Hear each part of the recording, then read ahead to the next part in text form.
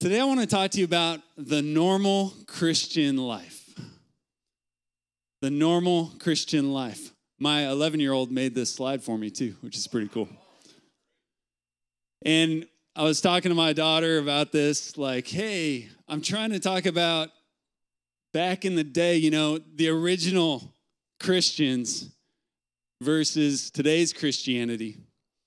And what is the normal Christian life meant to look like? I remember in college when I first encountered Jesus for the first time, and I started reading this thing. Have you all read this thing? Started reading this Bible, and I was around a lot of Christians at the time, and I will tell you, I could see a difference between this and the Christians I was around. And I didn't understand. It was confusing to me. Because as I read this, it seemed really extreme. And I started feeling very extreme versus what I was seeing around me. But then you start realizing, oh, maybe what I'm seeing around me isn't normal. Maybe this is normal. And we live in the danger of starting to believe that a watered down version of Jesus is normal. But I want to say it's not normal. This is normal. And I want to challenge us to reframe what we think normal is. Because our culture goes depending on what month it is, you will if you start defining your Christianity by culture and by American Christianity, whatever you want to label these things, good luck. That is a moving target. But when you base your life on this and say, you know what, Jesus, you're the norm. I'm going to stick to this straight and narrow path, and I'm not going to believe anything else. I'm going to stay true to what is normal. Even the title, The Normal Christian Life, there's a book written a long time ago by Watchman Nee with that title. You don't even need to read the book to know that it's going to be convicting. You're like, oh, I don't want to read what the normal Christian life is supposed to look like. Because, we admit it with me. We judge each other a bit. We sort of measure each other up like, oh, yeah, they're like average. Oh, they're hardcore Christian. Like, they're, dab. I'm afraid to tell you, I'm afraid to tell myself that maybe the normal is the hardcore. Maybe the hardcore Christian is actually just the norm. And that's convicting for all of us. But as we go into this 40 days of growth, we go into Easter, we enter into this time, God was bringing me back to one of my favorite scriptures in Romans chapter 12. And I would say that this is what it means to be a normal Christian. Romans 12, verse 1, it says, "Therefore I urge you, brothers and sisters, in view of God's mercy, to offer your bodies as a living sacrifice, holy and pleasing to God. This is your true and proper worship.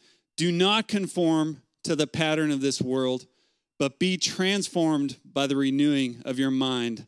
Then you will be able to test and approve what God's will is, his good, pleasing, and perfect will." So this starts by saying, first he says, I urge you. So you got to pay attention whenever the Bible says, I urge you. But he's saying, I urge you in view of God's mercy. So it starts with in view of God's mercy. I was curious how many of you, when you're on a road trip, how many of you are the type when you're driving by a viewpoint, you actually pull over? Raise your hand. And how many of you are like me and you just keep driving because you're trying to get somewhere? Okay. It's about more than half. We just keep going. I'm trying to be more like you who will just pull over and take advantage of the moment that you have to take in a viewpoint. But this scripture is saying, don't drive by this one in view of God's mercy.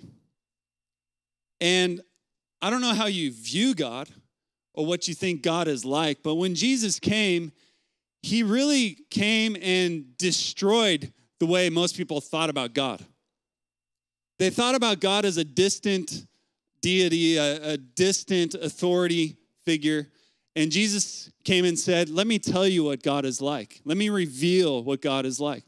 God is a loving Father. You need to talk to him intimately. Call him Abba. Actually, he is waiting for you to turn to him, and he has mercy and compassion. He's full of mercy. He's full of grace. He's slow to anger. He's quick to love. He runs to you. You know, he tells the story of the prodigal son. When the son repents and turns to his father, the father doesn't stand back in a holy position. The father runs to his son and throws his arms around him and kisses him. And, you know, Jesus reframes the way we should think about God and said, God is a God that is merciful and full of love and compassion. There's so many scriptures. One of my favorites, Psalm 34:18, says, the Lord is near to the brokenhearted and saves the crushed in spirit. Like, that's the kind of God we serve. He's actually in our most broken and crushed moments. He's really near to us. He's not far away and hard to find. He is trying to get in there, trying to help, trying to be with you. He loves you. We love John 3:16 because it describes God's mercy that he's had on every person. And it says, God so loved the world that he gave his one and only son, that whoever believes in him will not perish, but will have eternal life. So even if you're not in a crushed and desperate moment, God has shown mercy. He has given his son and rescued us from being in condemnation, rescued us from going to hell, sent his son Jesus to die on the cross and take my sins for me. He died for me. So every one of us gets to say, hey, in view of God's mercy, this is where we got to start. In view of God's mercy, in view of what Jesus has done for us, in view of who God is, in view of the fact that God is compassionate and loving and patient and kind, we have a response to make in view of that mercy. And the next piece of the scripture says, in view of God's mercy, offer your body, which is so intense. How many times have you been asked to just make an offering of your body? It's a really intense call. Like, in view of God's love and compassion, offer your body. And it's this call, you know, this reminds me every time of this guy. This is about 10, 12 years ago, up in San Luis Obispo, California. And we were running this baptism service. So there's about 10 or 20 people lined up to get baptized. And I was in charge of like doing the baptisms and sort of facilitating. And I was looking down this row of people that were going to get baptized, and, you know, everybody had swimming shorts on and T-shirts. And then, like, the 11th guy in the line had a full suit on. And it wasn't just the suit. He had, like, the you know, shoes that look expensive. They're like, oh, those are expensive. And he had, like, a watch on. And I was getting concerned because I'm like, does he know, like, he should change and, like, all of that's going to get ruined by getting in this water? And as people were getting baptized, and then I kind of snuck over to him. I was like, hey, man, do you want to change? There's a bathroom. We have towels, T-shirts. We'll give it to you, bro. And he's like, no, this is on purpose. And he's like, I want to give Jesus everything. And I was like, do you want to take your shoes off at least? No, that's going into your watch. No, that's going into. I was like, do you have your wallet in your pocket? Yeah, that's going in too. And, you know, he grabbed the microphone for a minute and he just said, I'm getting baptized today. All of me is getting baptized today. Everything I have is getting baptized. And I think that is a great picture of what it means to offer your body. Listen to this, like, offer your body. This isn't a philosophical decision to follow Jesus. This is a lay down your life. That is the normal Christian position. Is not I know I love the t-shirts that say I've decided to follow Jesus because it's true. But it's not just I made a decision. Jesus, I believe you did that thing on the cross. No, this is a lay down your life. I'm going to give it all. God, take it all under the water. Everything. So our bodies are what God's asking for. Not just our minds, but our bodies. God made us. Psalm 139 says, for you formed my inward parts. You knitted me together in my mother's womb. I praise you, for I'm fearfully and wonderfully. So say it with me. Say, God made me. So God made you for himself. You were designed by God, and God's asking for your body. He's like, give it to me. It's mine anyway. God dwells in you. 1 Corinthians 6:19 says, do you not know that your bodies are temples of the Holy Spirit who is in you, whom you have received from God? You're not your own. You are bought at a price. Therefore, honor God with your body. So when you give your heart to Jesus, it says that we are filled with the Holy Spirit. You become the home of God. God dwells in you. You are his temple. Did that really just say that? It said, you are not your own. Americans, you're not your own. You're not in charge of your life anymore. You're not in charge of your body anymore. Your body actually belongs to him. You're not your own. Your hands don't belong to you anymore. Your ears don't belong, your eyes don't belong to you. You are the dwelling place of God. And so what do our hands touch? What do we look at? What do we watch? What do we listen to? Where do our feet go? It belongs to him. The Bible's gnarly because it says you're a slave to, you're a slave to righteousness now. Why do we dabble on the line and try to find gray areas with righteousness? The Bible says you're no longer a slave to sin, but now you're a slave to righteousness. You're a slave. You serve the master, a new master. You serve God. Your body belongs to him. So our bodies don't belong to people. Our bodies belong to God. We are dreaming and fighting to be a church that, I saw an Instagram account. I'm not endorsing this Instagram account because I don't know anything about it, but I like their name. It's called Moral Revolution. And I thought that is an awesome phrase. Because if we need anything right now in our culture, it is a moral revolution. And I dream that our church would be a revolution in morality and righteousness. But it starts from this position of saying, God, I'm not my own. I belong to you. And this next part of the scripture makes it worse and harder. Because then it says, as a living sacrifice. I looked up the word sacrifice. An act of slaughtering an animal as an offering to God.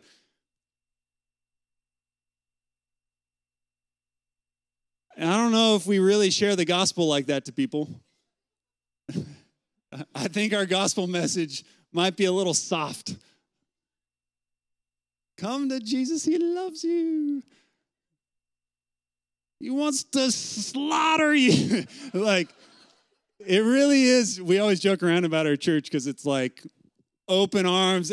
All people come in, die. Put your life on the altar. Go to the nations. Do anything he tells you to. But it is the normal Christian life. Be a living sacrifice. So we're going to illustrate this. Can I have my lovely volunteers, Hudson and Mike, are going to bring up. This is, ladies, he's taken already. He's engaged. He's engaged. So back in the day, thank you, yeah. Perfect. This is sturdy. Okay, great. So back in the day, they would have an altar where they would make a sacrifice. And the whole animal was going on the altar, not just part of it. The thing, let's treat this as a modern altar today. I didn't know if Lifetime knew that this plastic table would be an altar.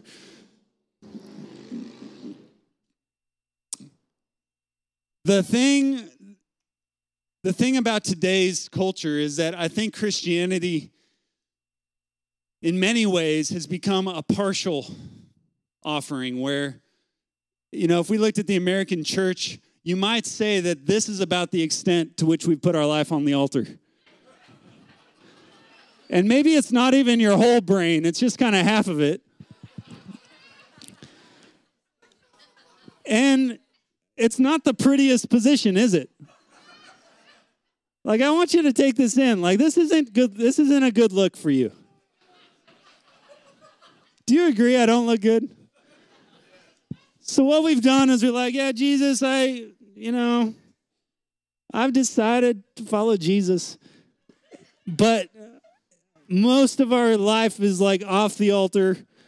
My hands are over here. My wallet's way back here. And my feet, and when we ask Jesus, what do you want me to do with my life? It's like, okay, I'll consider that. I'll consider putting that on the altar. But I think the position that we're called to be in is biblically, now you know I was testing the sturdiness of this, is to have your entire life on the altar. Your body's on the altar. Your possessions are on the altar. Your mind is on the altar. And when you say, God, anything you want me to do, anywhere you want me to go, anything you want me to give, I'm already on the altar. I've already said yes. You had my yes before I even asked. Versus, God, what do you want me to do? Where do you want me to go? Okay, I'll consider it.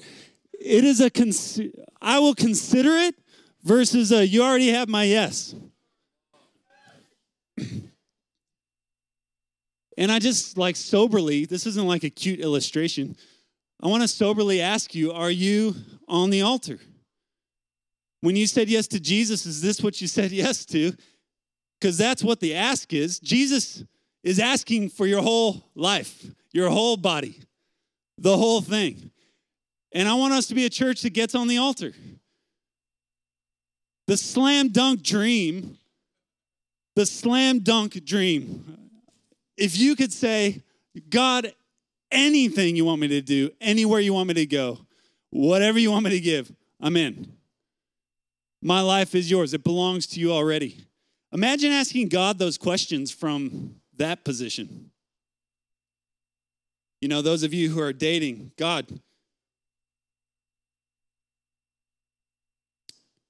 my life's on the altar. Is this who you have for me? God, what's my purpose? What do you want me to do with my life for you? God, how should I react to how my boss just talked to me? God, how should I react to how my neighbor just treated me? I love asking the question, what would Jesus do? But I'll tell you, Jesus didn't start by asking the question from over here. He started with his life on the altar and said, Father, hey, could you maybe change it? I'm in, Father, whatever you want me to do, but, this is tough. And I just want to say this is the hard path to take. This is hard. But we're called to take the hard path. One of our staff, I won't call them out by name, but it really inspired me because as our church entered into the Light Project, we're building, we have some land that we're going to build our permanent facility on, and we started talking to the church about bringing our offerings to contribute to what God's doing in our church.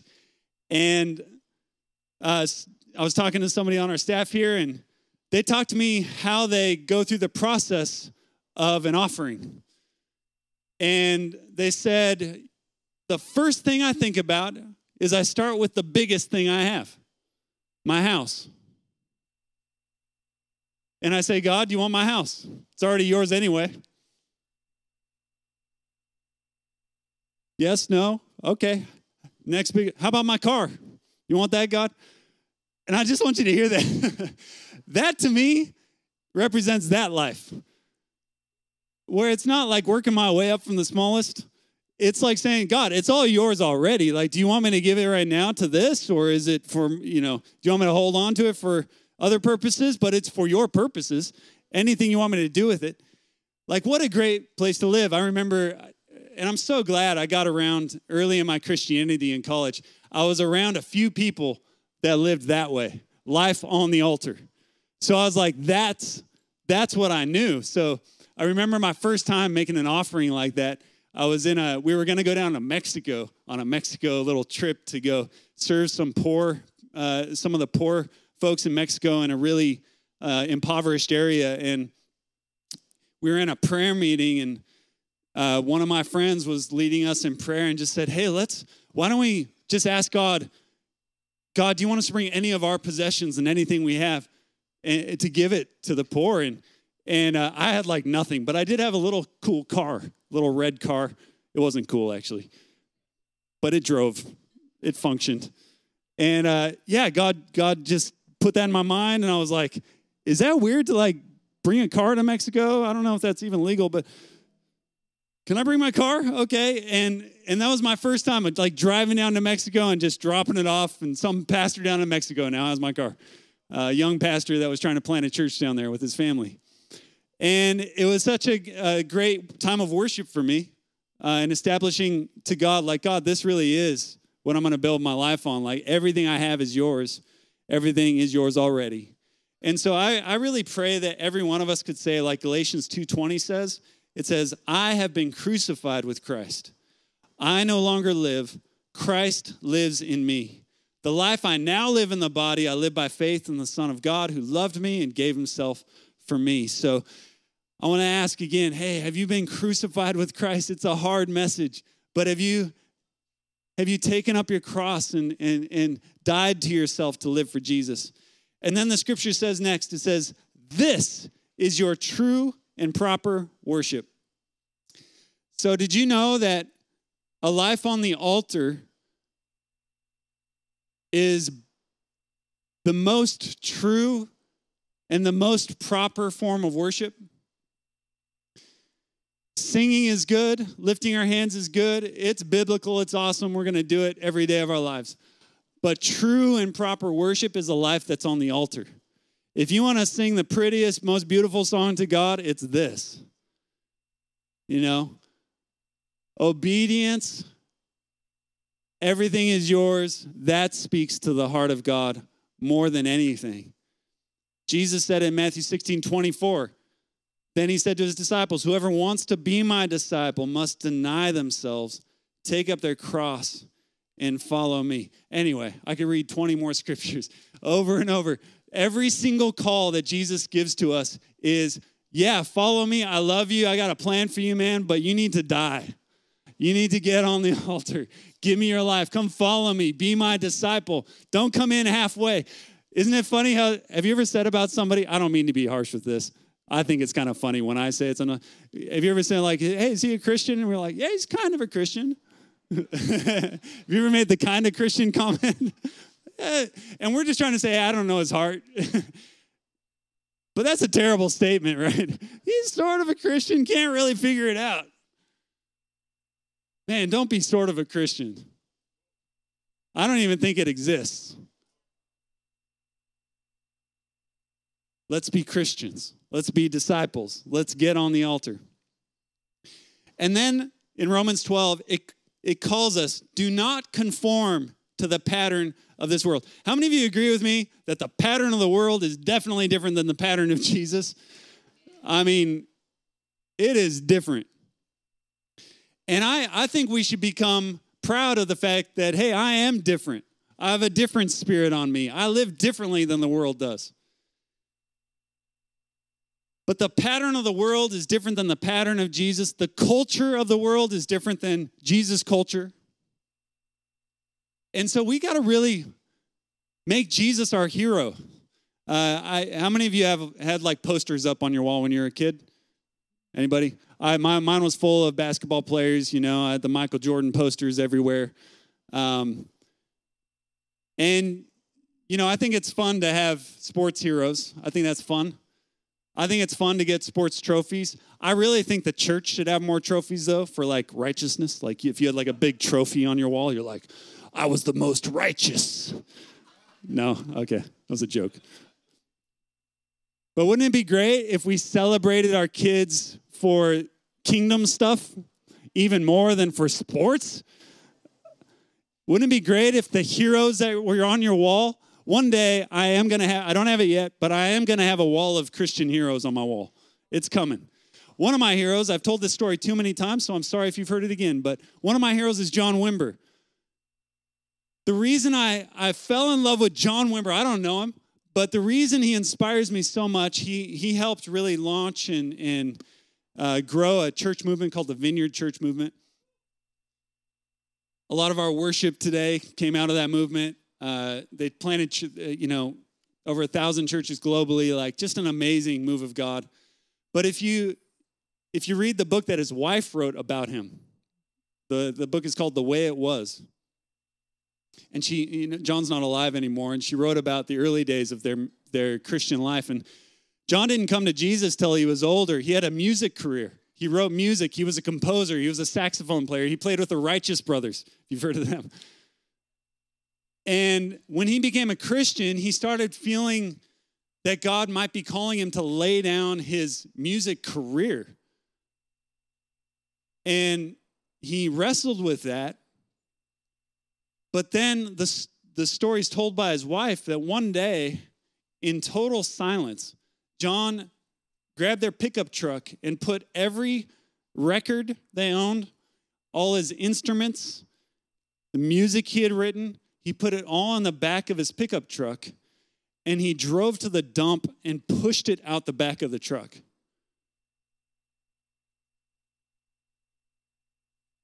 And in that moment, such a difficult, and she described it as the saddest day of their life, but also the most exciting day of their life. Because they didn't have an answer for their finances. They didn't have an answer for career. They didn't have any answers. All they knew is Jesus. The only Christianity I know is this one, and you asked me to go put the stuff in the dump. So he laid down his career, and as a result, what happened? An entire move of God, a global move of God took place from somebody that was willing to live a life that was on the altar. In John 12:24, it says, "Truly I tell you, unless a kernel of wheat falls to the ground and dies, it remains only a single seed. But if it dies, it produces many seeds. Anyone who loves their life will lose it. If we cling on to these things, if John would have clinged on to his music career and his security, he would have lost it anyway, as we all will. But anyone who hates their life in this world will keep it for eternal life." When this seed died, when John Wimber died for Jesus, it didn't remain a single seed, it produced many seeds. And we're called to live the same way. I love it that we care about our city. We all agree together, gosh, we want Easter weekend to be full of people that need Jesus. And you know what? Invitations are great. We should be inviting people. We should be handing people flyers, texting people, calling people. But even better is get your life on the altar. Because when you lay your life on the altar, not only will your family experience revival and your life experience revival, but your neighborhood will experience revival. Our city will experience revival when we get on the altar.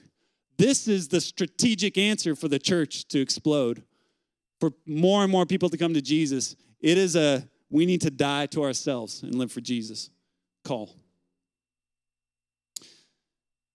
So it says, don't conform to the pattern of the world. I just want to ask you, who are your heroes? Do you have Christian heroes in your life? I'll tell you, we have heroes amongst us. The more you get to know some people sitting next to you, we're raising up heroes. You know, you hear about these guys like Matt and Maddie Kirk, who lay down everything here to go start All People's Church in Indonesia. Or we were at a wedding yesterday with Audrey Owen and Jake, who are in our church. You don't need to know them. It's okay. I just want to say, Christians are normal people who have chosen to lay down everything to do anything Jesus wants them to. Make those your heroes. Make those the people that you point your kids to and say, we want to be like them. We want to be like those people right there. Yeah, Michael Jordan's cool too. But hey, we want to actually be like this. We want to be people that lay down everything and get on the altar. All right, lastly, the scripture gives us the key. It tells us how to be transformed. How do I go from here to here? It says, be transformed by the renewing of your mind. You actually need to change the way you think about things. You actually need to change your whole framework for how you think about your life. One of the reasons we're doing 40 days of growth is studies have actually shown that if you want to form a new habit in your life, some studies say that it takes at least 4 weeks. Some say at least 9 weeks. We're going with 6 weeks, right in the middle, right in the sweet spot. But we're going to do 6 weeks together as a church, because this isn't something we just want to hear once and then move on to the next topic. We actually want to establish a culture in our church together. So we're going to go through 40 days of growth and engaging together as a church community. And what we're going to focus on together is actually we're going to walk through this book together called The 5 Ds, which Pastor Robert wrote. We're going to give this to every person in the church, so you'll have this for free. But what we're going to do is walk through this together because we want to follow the model of Jesus Christ and how he brought life transformation to his disciples and to the world. So we want to all jump in on this together. We want to renew our minds to the biblical way of seeing life transformation for ourselves and for our friends and family and neighbor and city. So I want to invite you really in, and I know this is kind of strange to have a part of the sermon right now, but I want to say we want to invite you to jump full in with us on this 40 days. It's starting April 11th, which is about a week after Easter. And what's going to happen is every one of our life groups, if you're already in a life group, your life group is going to do this for 6 weeks together. You're going to watch a video at the beginning of life group, kind of taking us into the topic of that week. We're going to read some of this out loud together. We're going to discuss it, pray it, and have a call to action every week in response. And so all of our life groups will be going through this together. And we would estimate maybe 50% of our church is in life groups right now. What I mean is 50% of people that are here on the weekends are already part of a life group. But even if you're not part of a life group yet, because we hope you will be one day, but even if you're not to yet, we would like you to jump in with what we're going to call a growth group, which will just meet for 6 weeks. And these growth groups will be doing the same curriculum together. And we're looking for people that might want to even launch some growth groups during this time, where you might gather some of your friends, people you know, to do this for 6 weeks together. So if you're not already in a life group, I have a question for you. Hey, would you be willing to jump into a group for 6 weeks? Join a growth group for 6 weeks? And actually, if you are willing, we're going to do something. Pull out your phones with me, everybody. Let's all do it together real quick. Pull out your phone, and if you would be willing to jump in for a 6-week growth group, or might be willing to lead a growth group, we'd love you to text join 40 days to this number, 94,000. And we would just love to see 100% of our church involved in this 40 days of growth. So if you send that text to join 40 days, you'll receive a link sent back to you, and you can just throw in your name and say, hey, yeah, I'd like to jump in on a growth group, and we will get you connected to a growth group. Or if you're interested in leading one, we'll talk to you about that and follow up with you as well.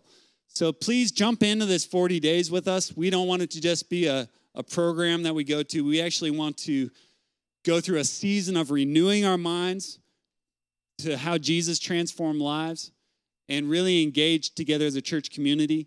And we want to say, hey, maybe you've taken a step back during this COVID time and say, hey, maybe it's time to jump in. Maybe it's time to re-engage and to go deeper with your church family. We're going to have online groups and offline groups. So let's all jump in together. Amen? Okay. Awesome. Let me just end by reading that scripture one more time. Romans 12:1. If the band could come up. In view of God's mercy, offer your bodies as a living sacrifice, holy and pleasing to God. This is your true and proper worship. Can we all stand up together?